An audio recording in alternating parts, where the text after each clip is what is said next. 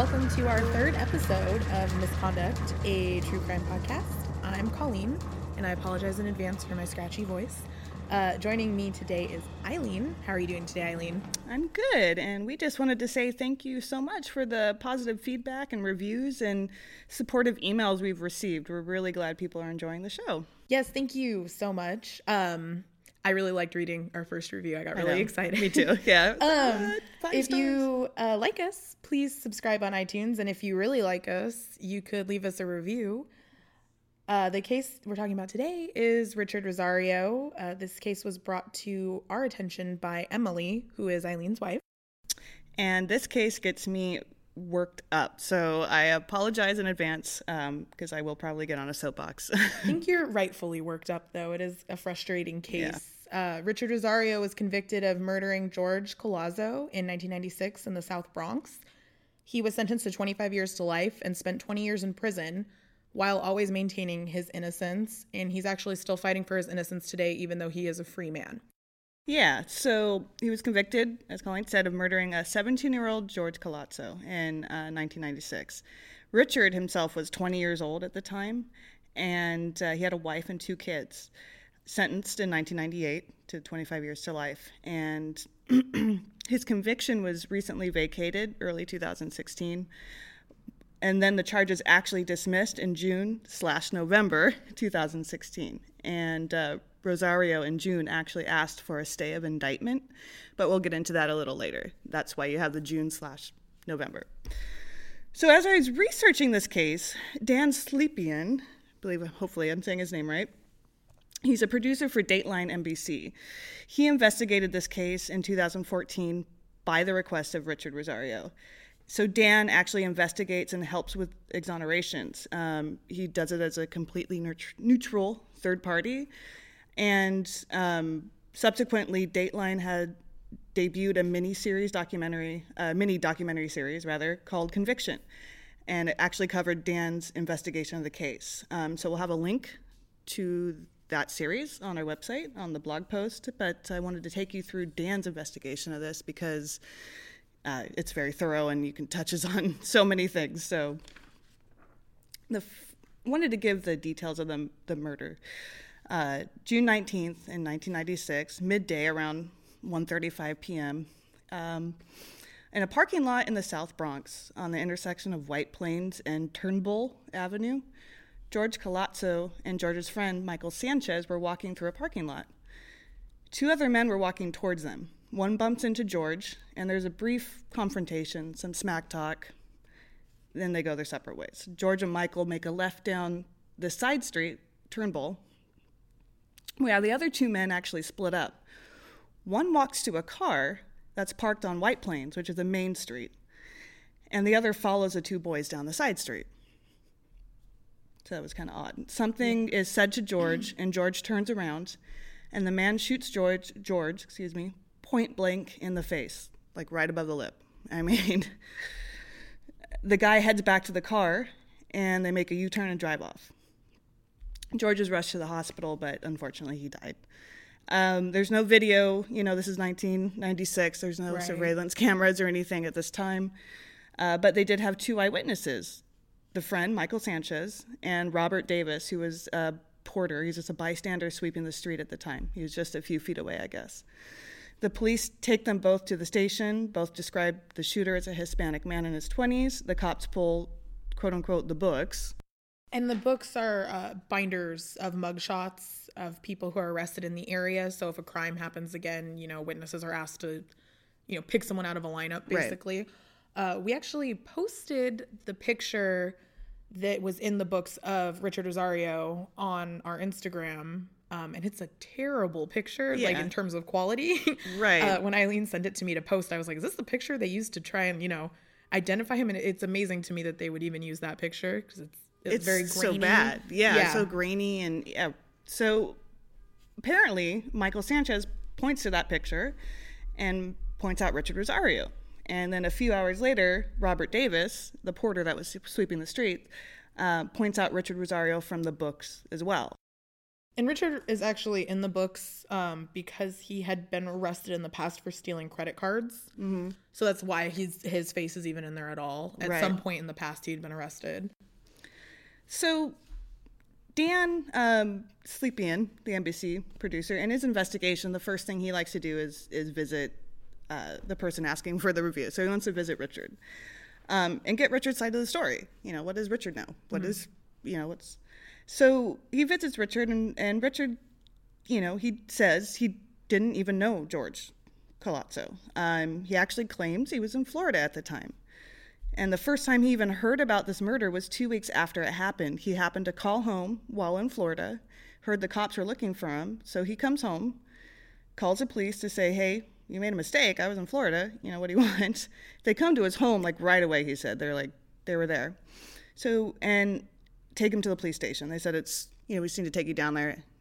Typical standard operating procedure for us. He's like, great. He goes with them to the station. He gives them his 13 alibis. Wow. 13. Okay. 13. Contact info, phone, address, etc., all of it. And also a copy of his bus ticket, all on the first day, And where he voluntarily went. He voluntarily went to the cops. Okay. Yeah, absolutely. He came home. Hey, you're looking for me. I'm in Florida. I was in Florida, and here's all my information and a bus ticket and my alibis. Okay. So he thought that would be it. Cops call the witnesses. They verify he would, he was actually there, and he would go home. Well, he never did. 2 years later, they convicted him of murder, and he was sentenced to 25 to life. Okay. And I just feel like he did everything right at that point. I mean, you hear the cops are looking for you, right?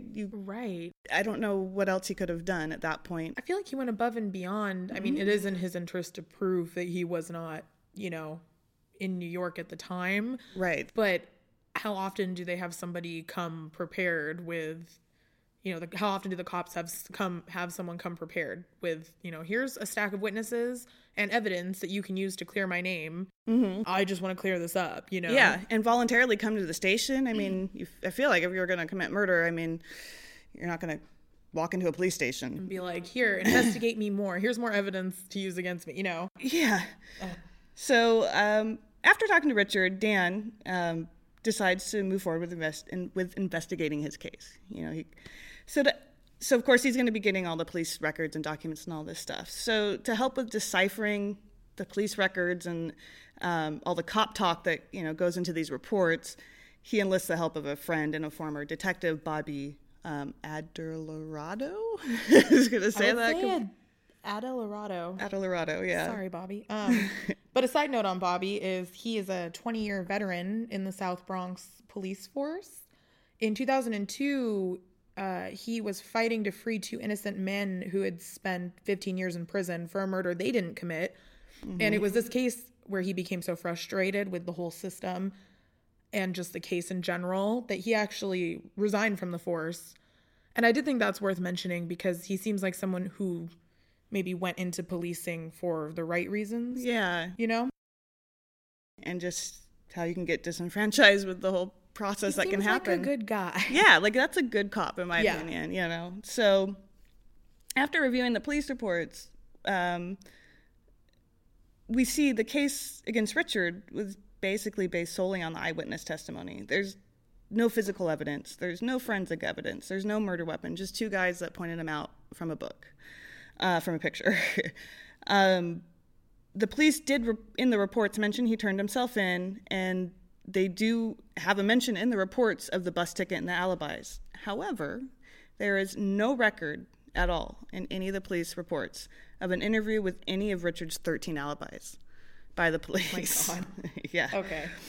So, of course, with, this is Dan. I'm kind of taking you through, this conviction episode, right? Mm-hmm. And it was really interesting because Dan asked Detective Bobby, I'm going to call him, what the heck? Wouldn't that be the first thing as a detective you do?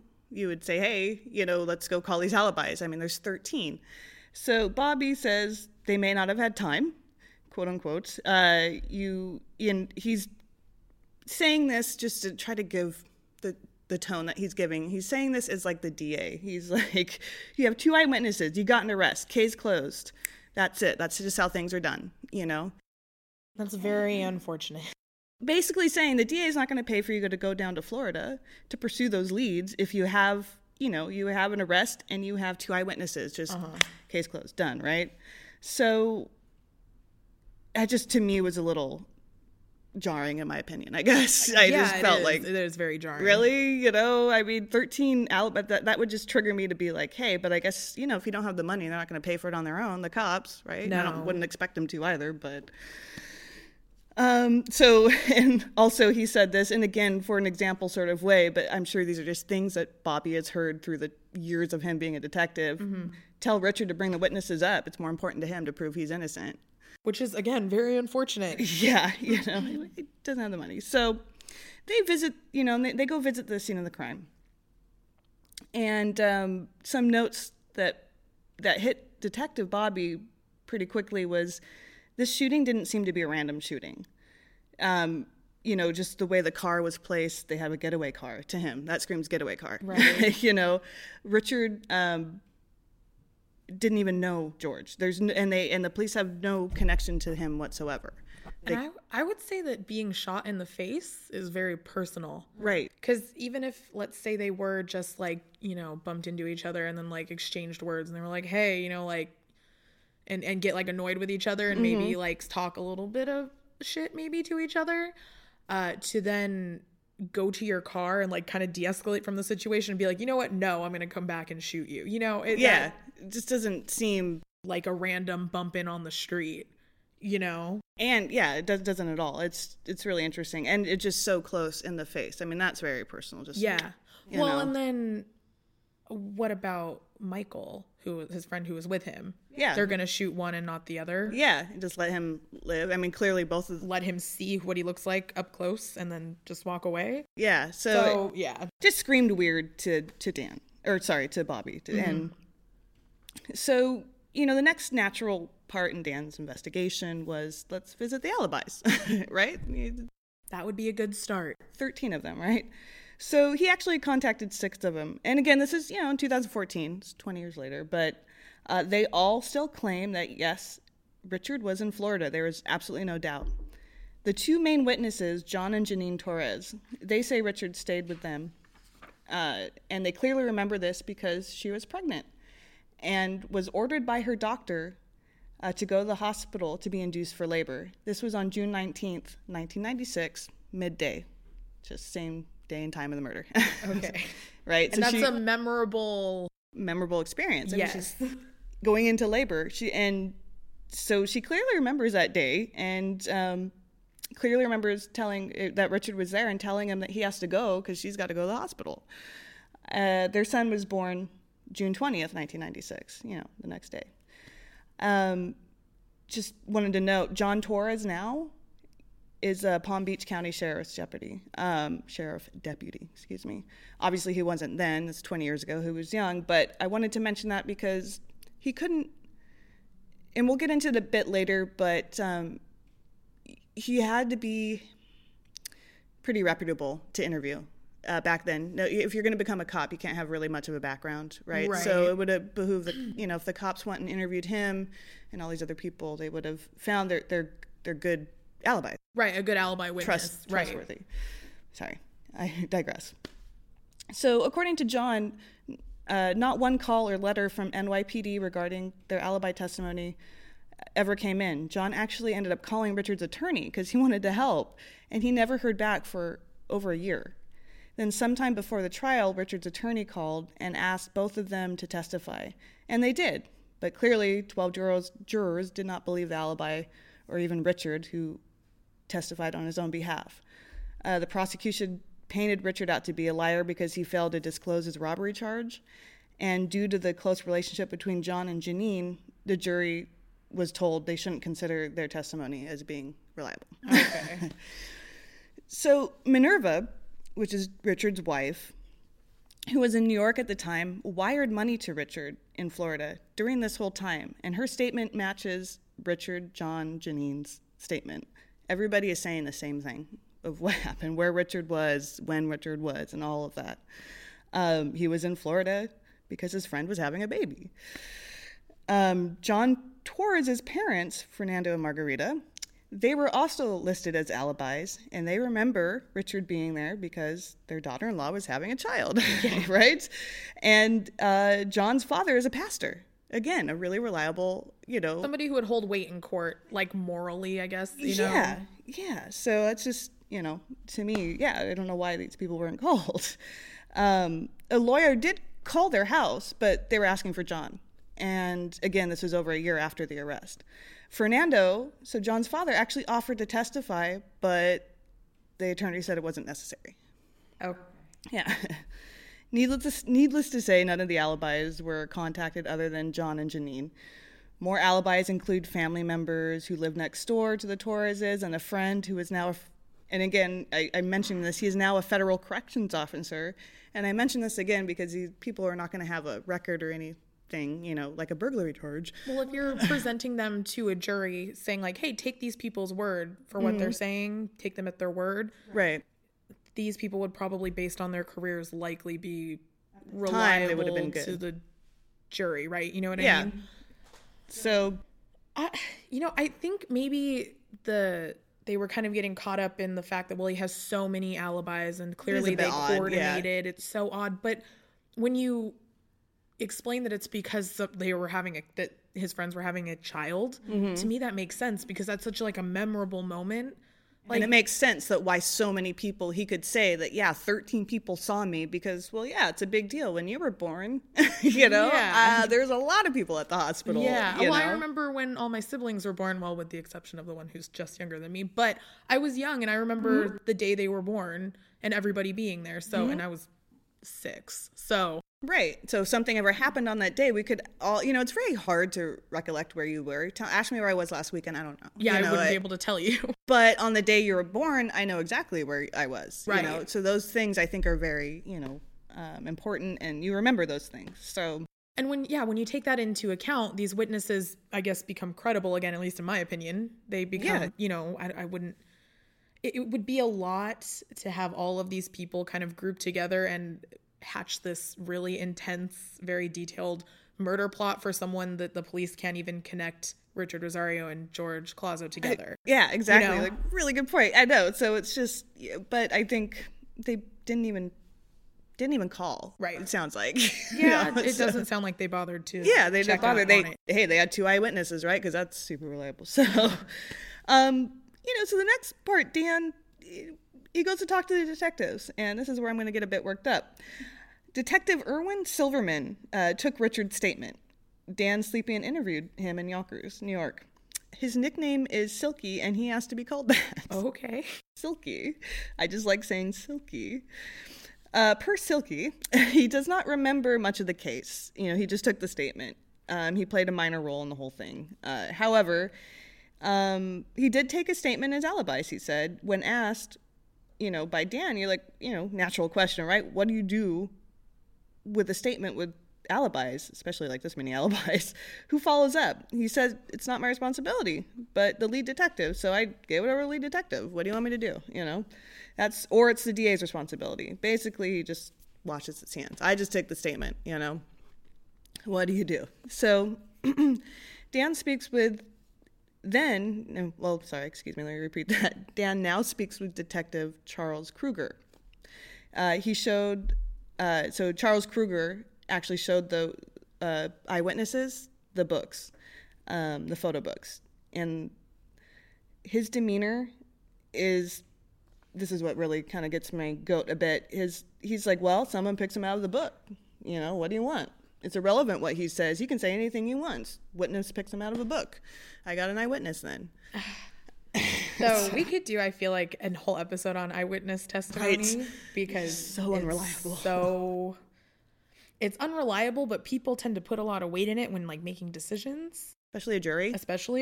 Which is insane. They find it a reliable source of information. And I kind of get it because you would like to believe that your memory is exactly what you saw, that what you think. Your brain isn't filling in gaps, but naturally that's what your brain does when making memories and filling things in when you recall memories.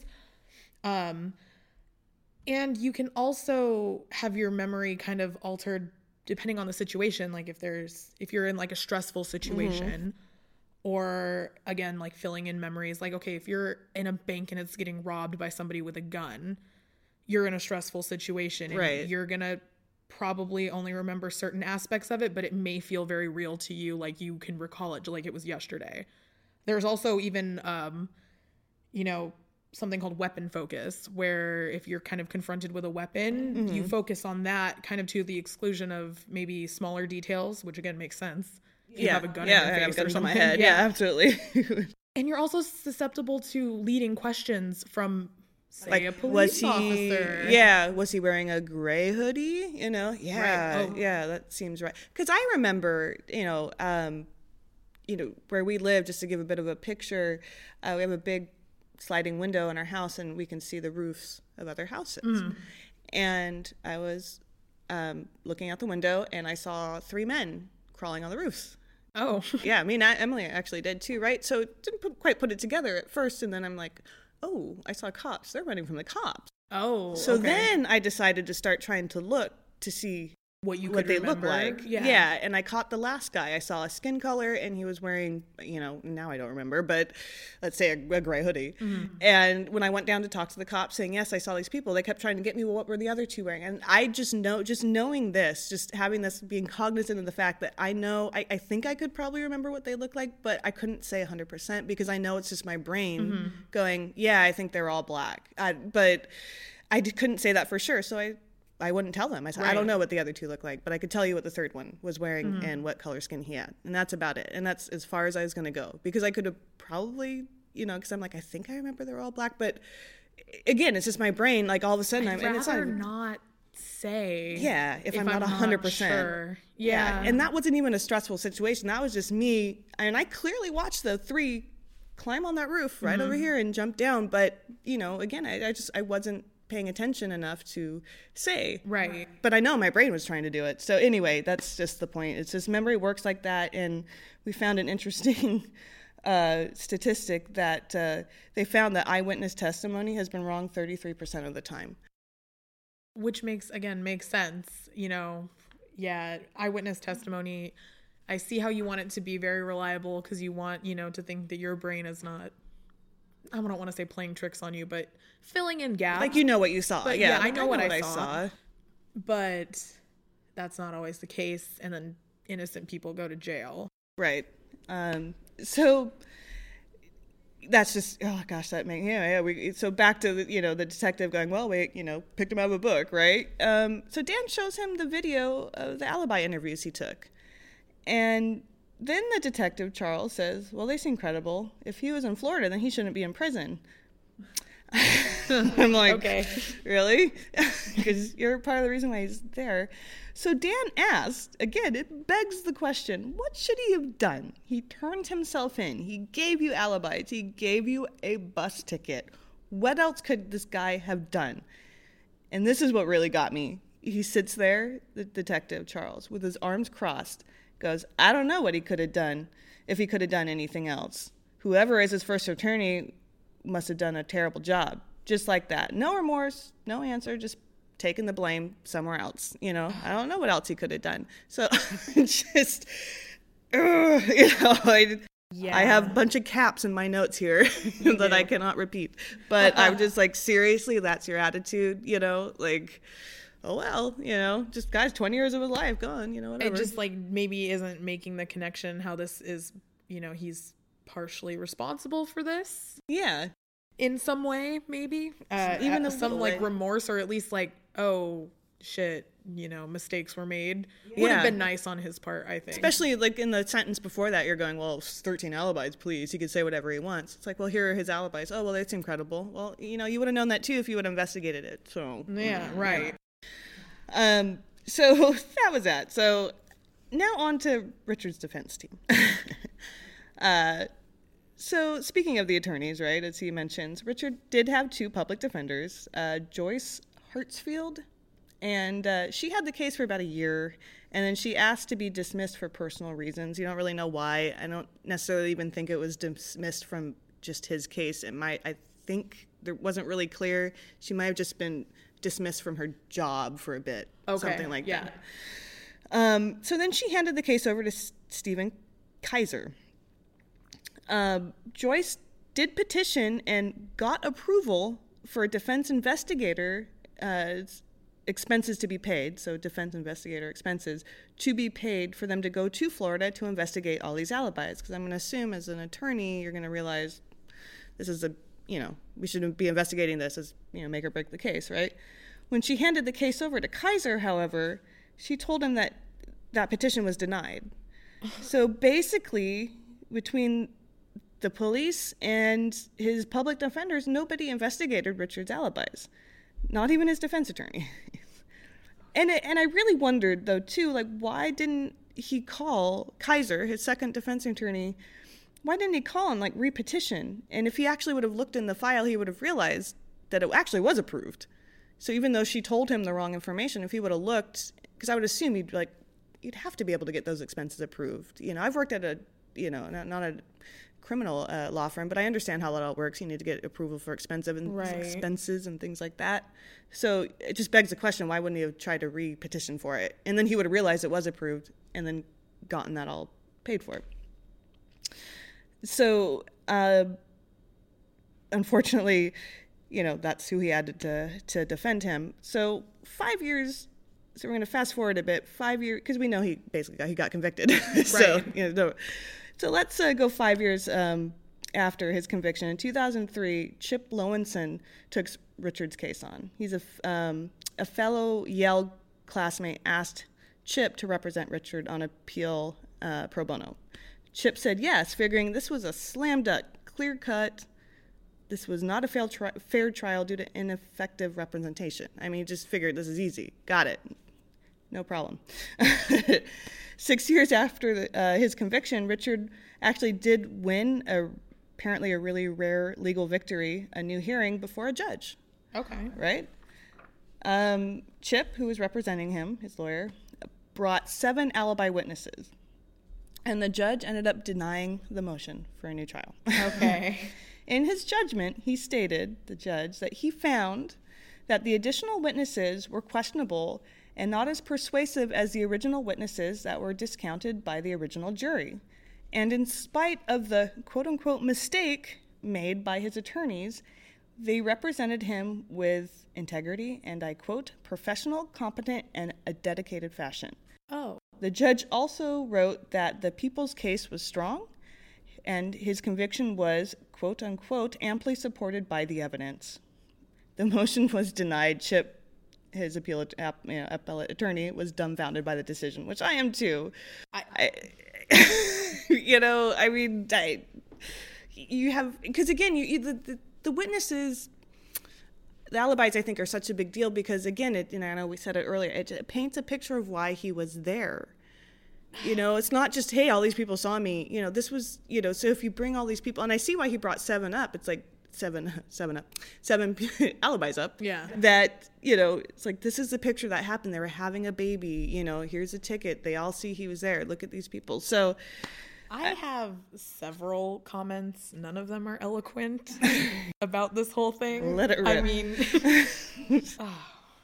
wow. Okay. Yeah. So naturally, Richard wrote, he wrote several letters to his attorneys expressing his frustration and his innocence.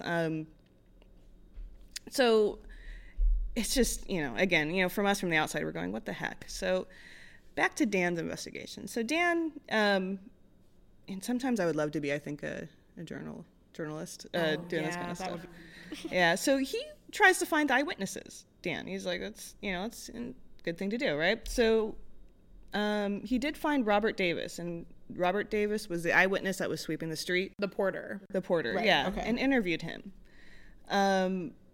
And so according to Robert, he said he saw 3 people coming towards him. They were arguing, which is interesting, so not really in the report, but yeah. Then he heard a shot and ran over to help, and then he talked to Michael Sanchez. Robert says Michael said he knew the shooter. However, Sanchez told the police that he did not know the shooter. Oh. So that was kind of interesting.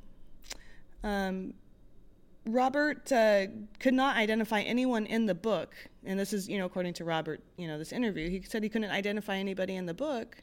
Then they came back to him afterwards, and after talking to Michael Sanchez, then brought 2 pictures to Robert Davis, and said, was one of these guys the shooters? And Davis pointed to the picture of Richard and says he was sure it's that guy. I just want to stress again that, the mugshot picture of Richard Rosario is, not a clear picture. It doesn't look like him, really. It'd be one of those things where I feel like you would only be able to identify them if you knew that person. If I saw a picture of you like that, I feel like that's Eileen. Right. If I saw someone in a stressful situation and, didn't get a very good look at them and then was given this grainy picture and said, does this look like them? It looks like a number of people because, again, half his features are, shadowed out in the picture. Right. So Dan shows Robert Davis the videos of the alibis. Now, Robert Davis now seems, through the interviews, starts saying that cops told him to point out Richard. He's basically saying he was coerced to point out Richard. I should note, though, Detective Bobby is immediately skeptical of Robert Davis and thinks he's pliable and could probably get him to say anything. And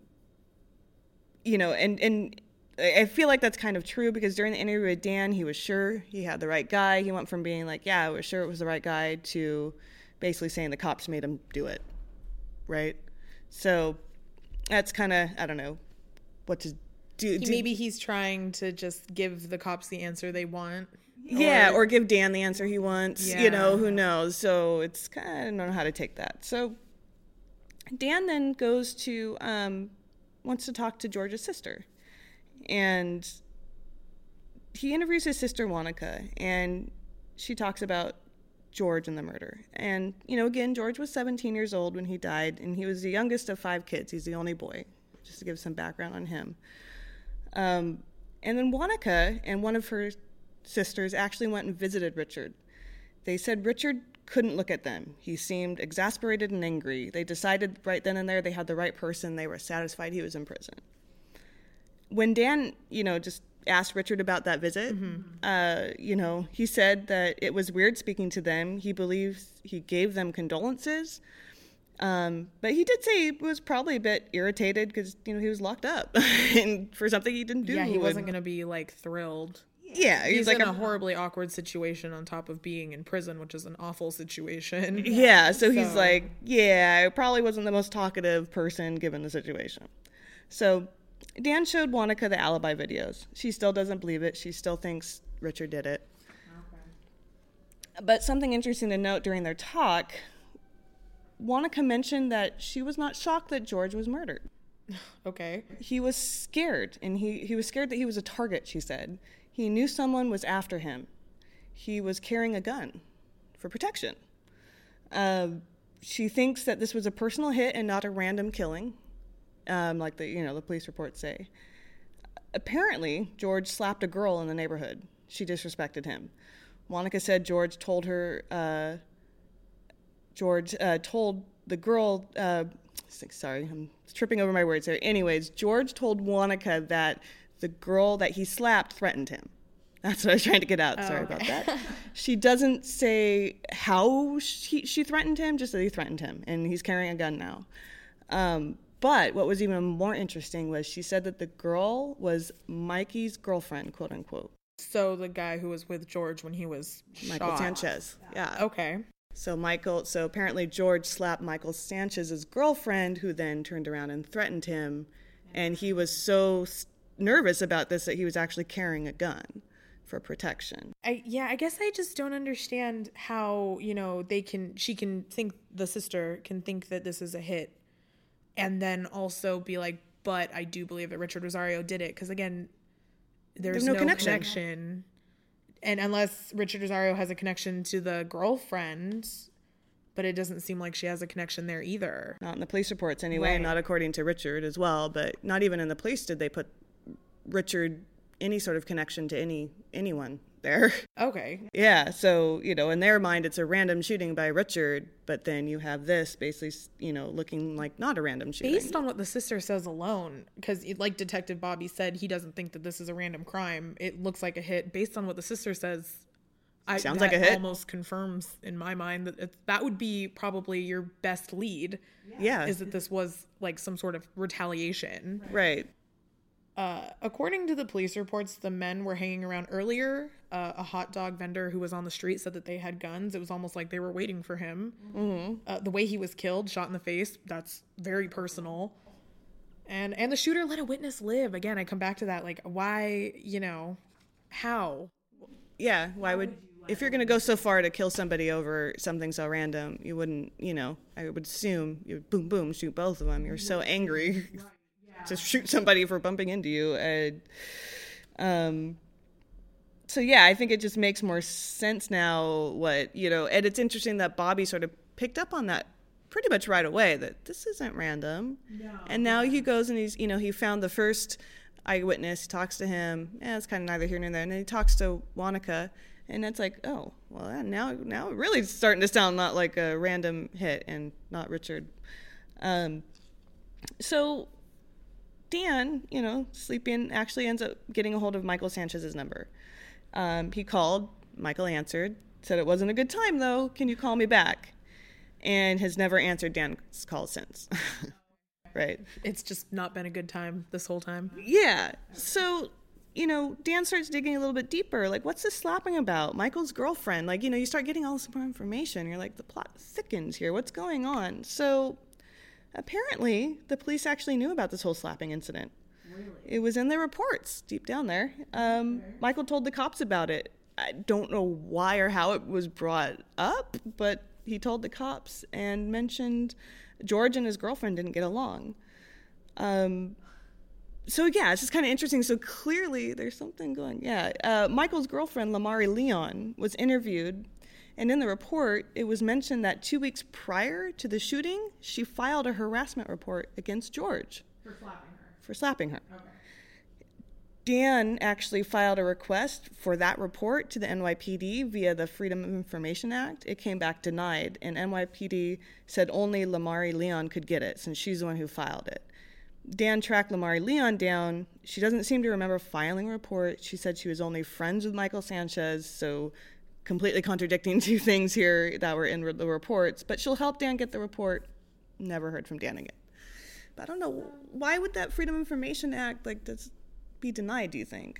From what I understand, different police departments and states and different agencies kind of have their own rules of what information they'll release, but you can always have your FOIA request denied if they think that releasing this information will hinder or compromise a different investigation or that investigation, or they're releasing information that isn't, shouldn't be known to the public, especially if you're trying to file a FOIA with the Department of Homeland Security or something very high up.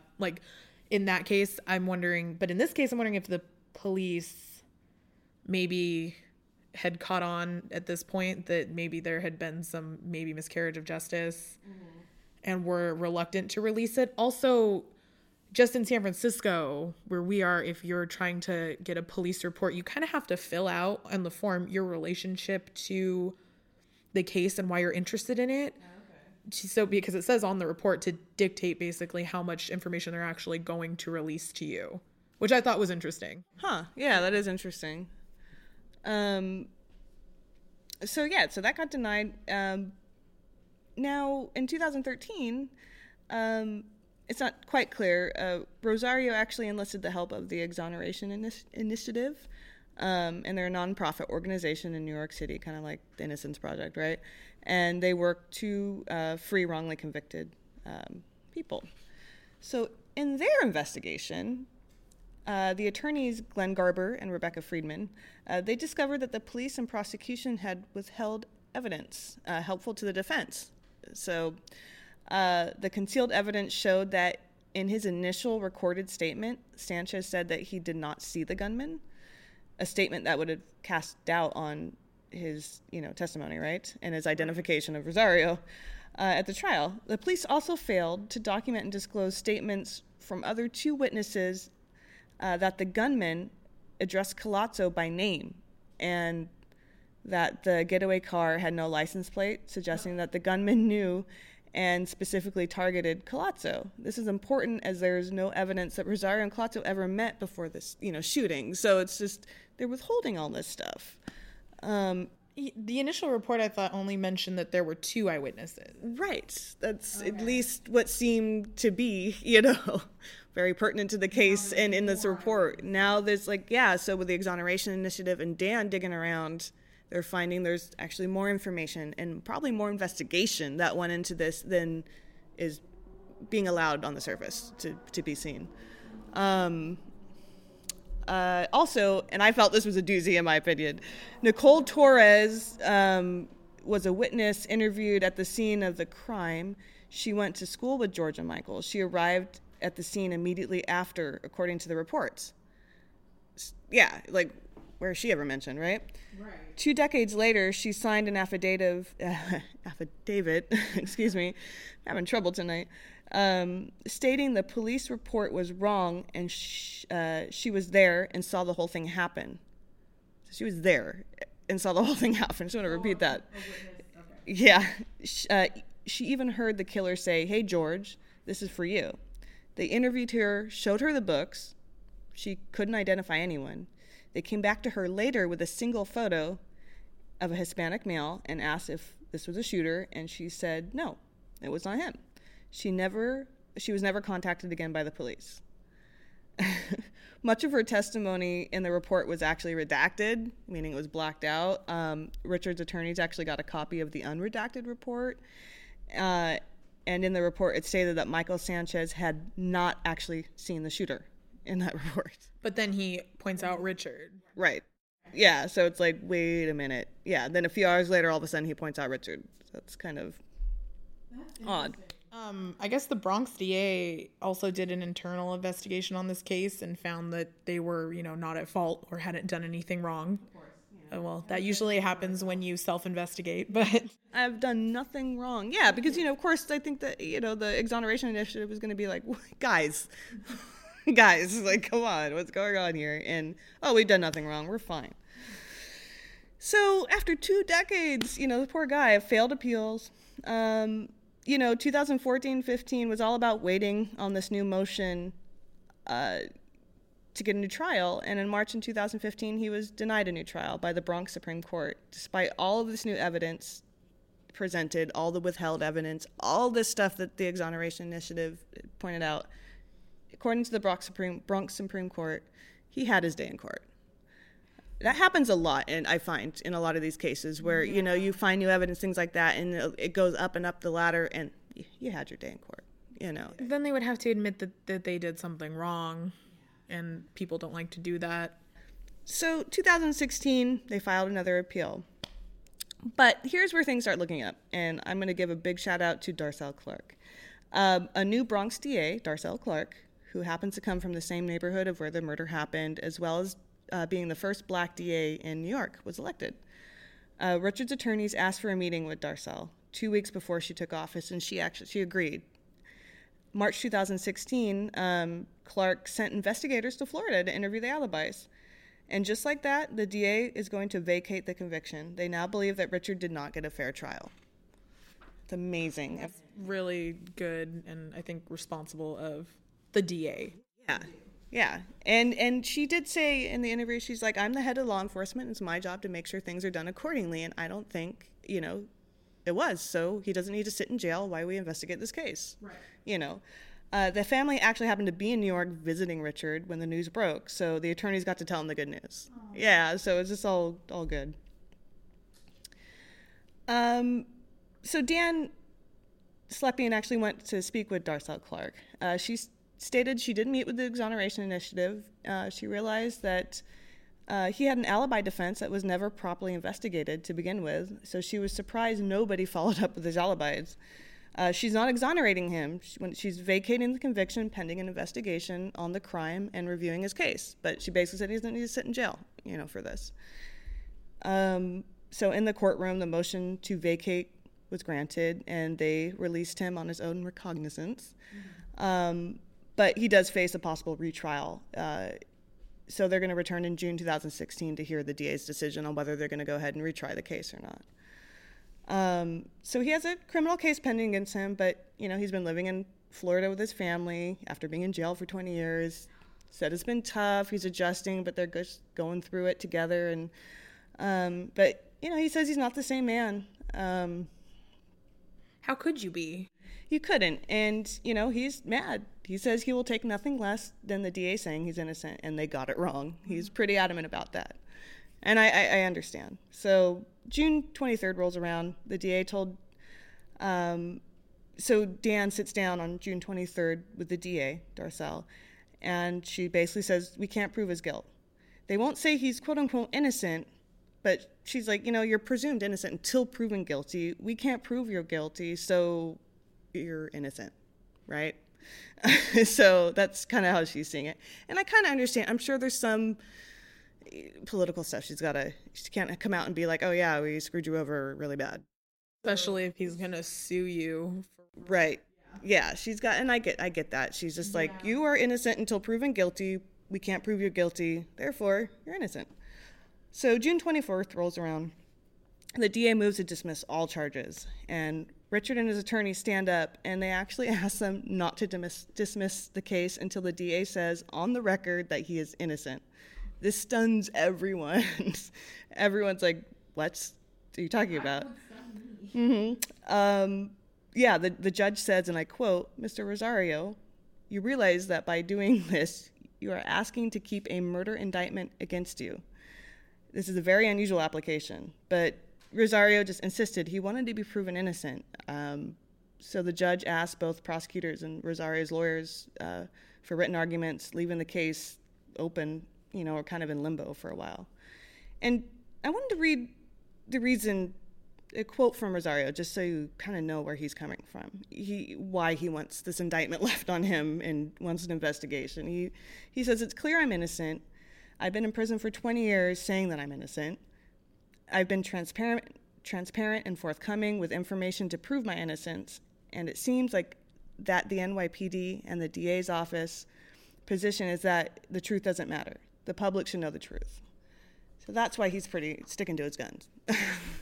Pretty amazing, I think. It's pretty ballsy, in my opinion. I would be like, great. I know, I'd be like running out of the door. I'm out of here. But I can understand why he'd want, to be told, on the record that he's innocent. Yeah, not that we just can't prove you're guilty. And I do get the other side. I think credit has to go with the new DA. I mean, that was awesome.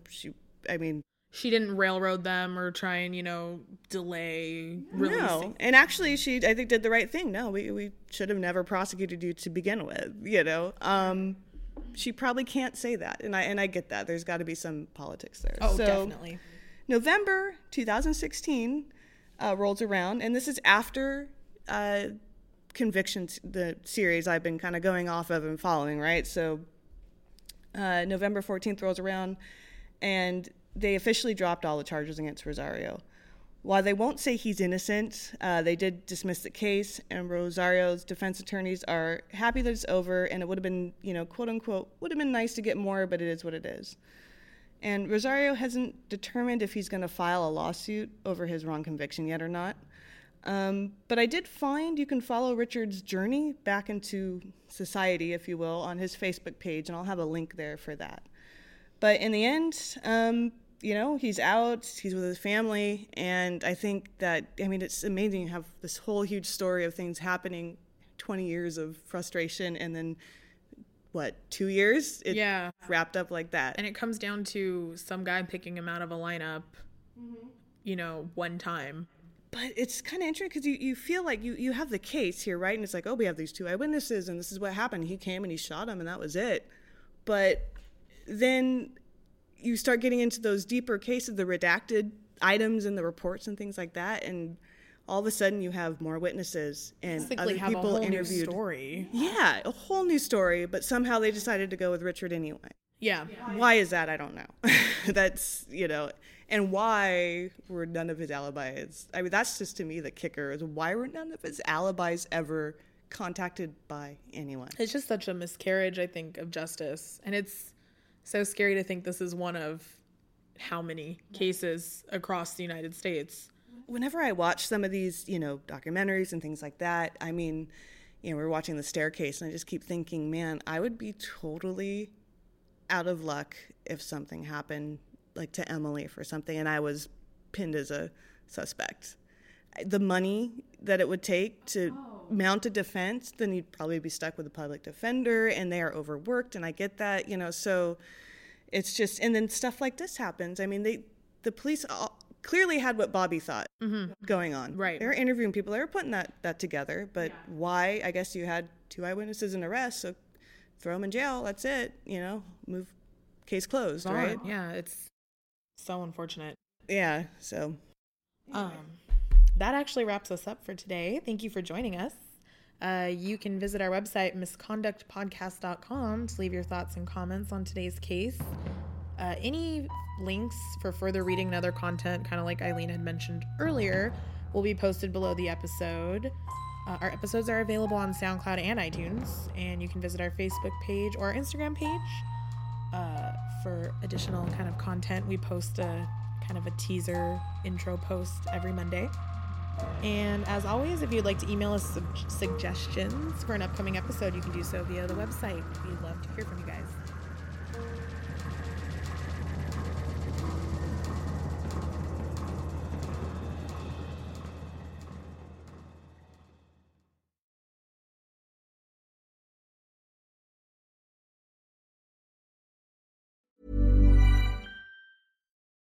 Join us today during the Jeep Celebration event. Right now, get 20% below MSRP for an average of $15,178 under MSRP on the purchase of a 2023 Jeep Grand Cherokee Overland 4xE or Summit 4xE. Not compatible with lease offers or with any other consumer incentive offers. $15,178 average based on 20% below average MSRP from all 2023 Grand Cherokee Overland 4xE and Summit 4xE models in dealer stock. Residency restrictions apply. Take retail delivery from dealer stock by 4/1. Jeep is a registered trademark.